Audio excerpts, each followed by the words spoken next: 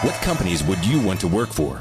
Just Capital is a nonprofit that tracks which companies are a force for good. Companies like Bank of America, which just earned the prestigious Just Capital 2024 seal. Bank of America is ranked #1 in the banking industry and #1 for their ongoing commitment to workers, offering best-in-class benefits, including a minimum wage of $25 an hour by 2025. Visit justcapital.com to learn how a just business is a better business. Furnished by Just Capital. Welcome to 2 Cents on 2 Wheels. I'm your host, Jeremy Riesenberg. Let's get into it and spill some change.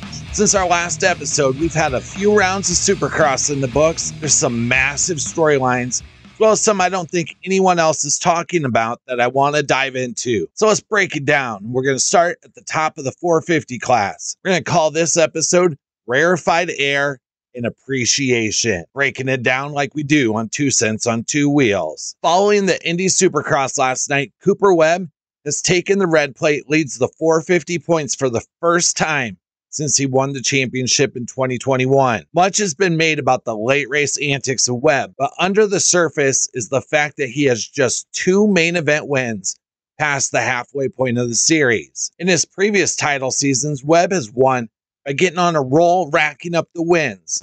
Instead, this year, Tomac has the most wins, with twice as many as anyone else in the field. It's Webb's consistency that has him in the points lead. His ability to avoid the major mistakes has him in control right now.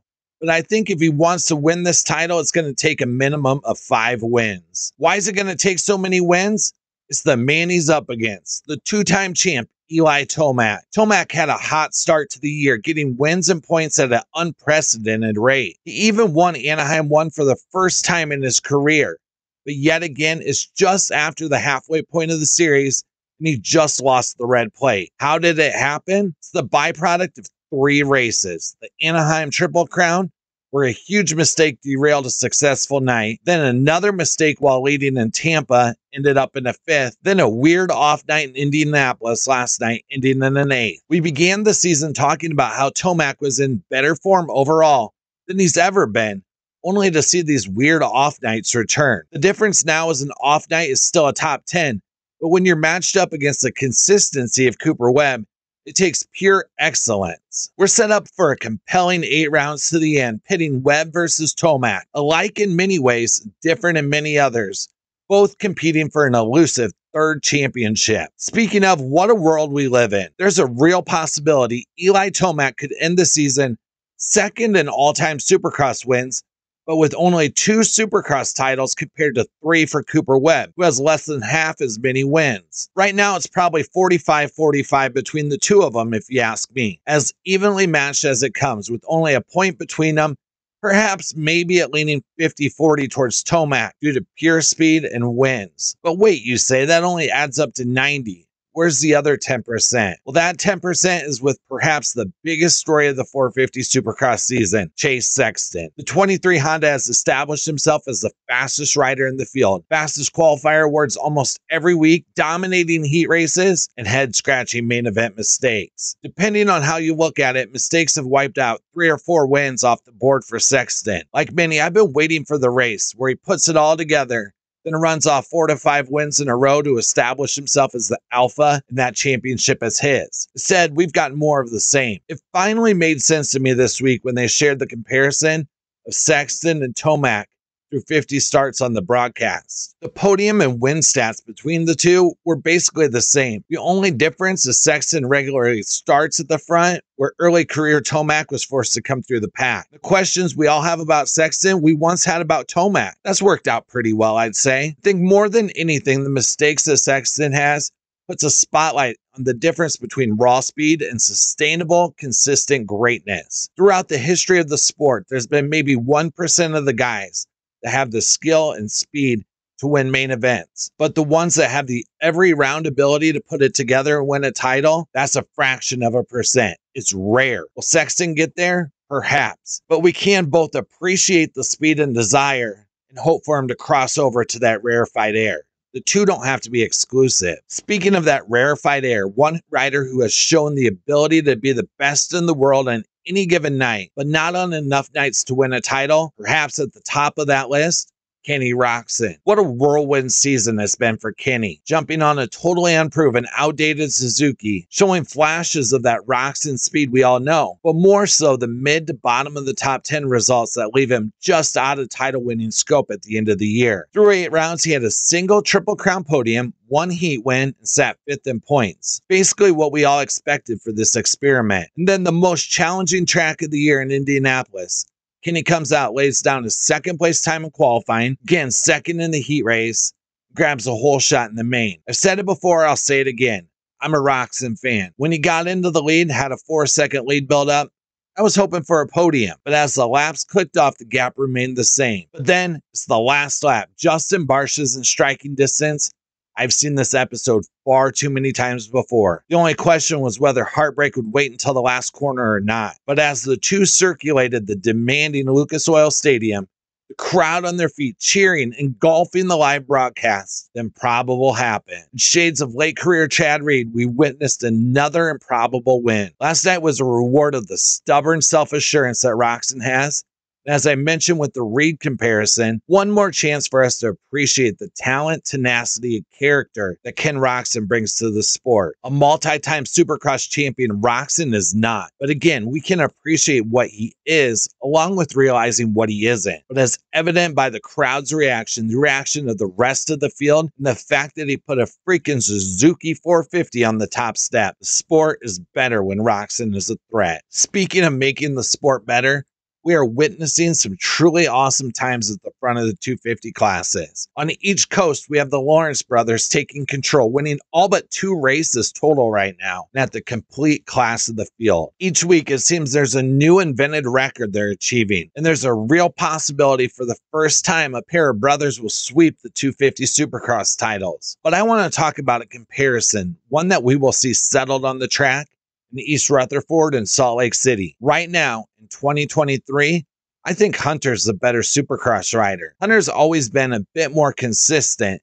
but I feel that now he's reaching the raw speed that Jet's always had, but is in much more control. I think Honda has a plan to keep Hunter on a 250 one more year, next year, but is that subject to change if Hunter wins every round but one this year and defeats Jet in both shootouts? And what would Hunter have to gain from another year in the 250 class? He's older and has more experience, and in my opinion, it's time for Honda to move them both up. Chance Hymas has shown he has the ability to be the next guy up. Honda just needs one more 250 rider. They're not just set for next year, but well into the future as well. So where would they find that rider? How about taking a look at the suddenly formidable Phoenix Honda team? This team has been a revelation on the East Coast. Multiple nights of Cullen Park, Cody Schock, Jace Owen, Caden Broswell taking up 4 of the 22 main event spots. Not only that, but many nights like in Indy, they're 25% of the top 12. Throw in Anstey and the Firepower Honda team. It's been a strong year for the satellite Honda teams, which is great to see after the giant hole left on the rider lineup when Geico Honda folded up. From a team on the rise to one in the dumps. I'll share more when we return to this episode of 2 Cents on 2 Wheels after this. What's up, folks? Anthony Armstrong here. Bob Papa, along with Super Bowl champion Carl Banks. Hey, NFL fans. This is Solomon Wilcox, former NFL safety and host of the Believe in Bengals podcast. Catch my show and all 32 Believe NFL podcasts. Listen in to former players give their inside perspective on your favorite team. Search Believe, that's B-L-E-A-V, on Apple, Spotify, and wherever you get your podcast. It's always football season, wherever you listen. Business has always been about turning a profit, making money. But can it stand for something more? Something beyond dollars and cents? We think so. We think that today, business has a higher calling, a purpose to be fair and just, to do right by their workers, customers, communities, and the environment. And it turns out companies successful doing that also do better for their bottom line. When you see the Just Capital seal, it means this company is a force for good. Visit justcapital.com to learn more. Welcome back to 2 Cents on 2 Wheels on the Cumulus Media Des Moines Podcast Network. Let's spill some more change. Like I said, from a team on the rise to one in the dumps. What a terrible year for Pro Circuit Kawasaki. Despite the struggles of last year, they decided to run it back in 2023. It got even worse. They've been shut out of the top spot of the podium. But even worse, they couldn't get their original rider lineup to the East Coast opener. Instead, they had to call up their retired Chris Blose off the couch just to have a rider on the gate. It must drive Mitch Payton mad to be hoping for top fives with his only East Coast rider. No indictment on Blose here. He's doing the best he can, but it's been that type of season, make that a couple of seasons for Pro Circuit Kawasaki. Couple more quick points to hit on. We mentioned the Lawrence brothers, but let's throw it up some props for the Hill brothers, nearly putting both of their Team Tedder bikes in the top 10 with 911 scores last night. With the attrition in the field, I say it's just a matter of time before it happens.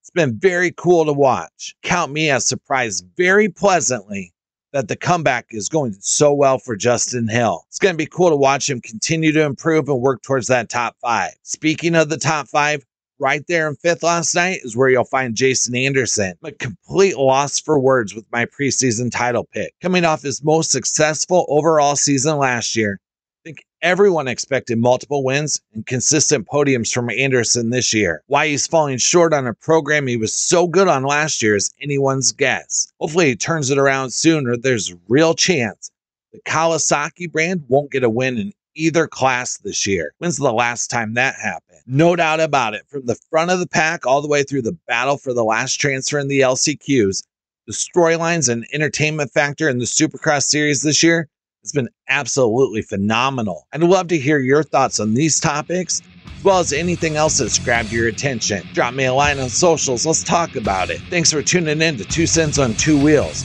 Jeremy Riesenberg. I'll talk to you soon.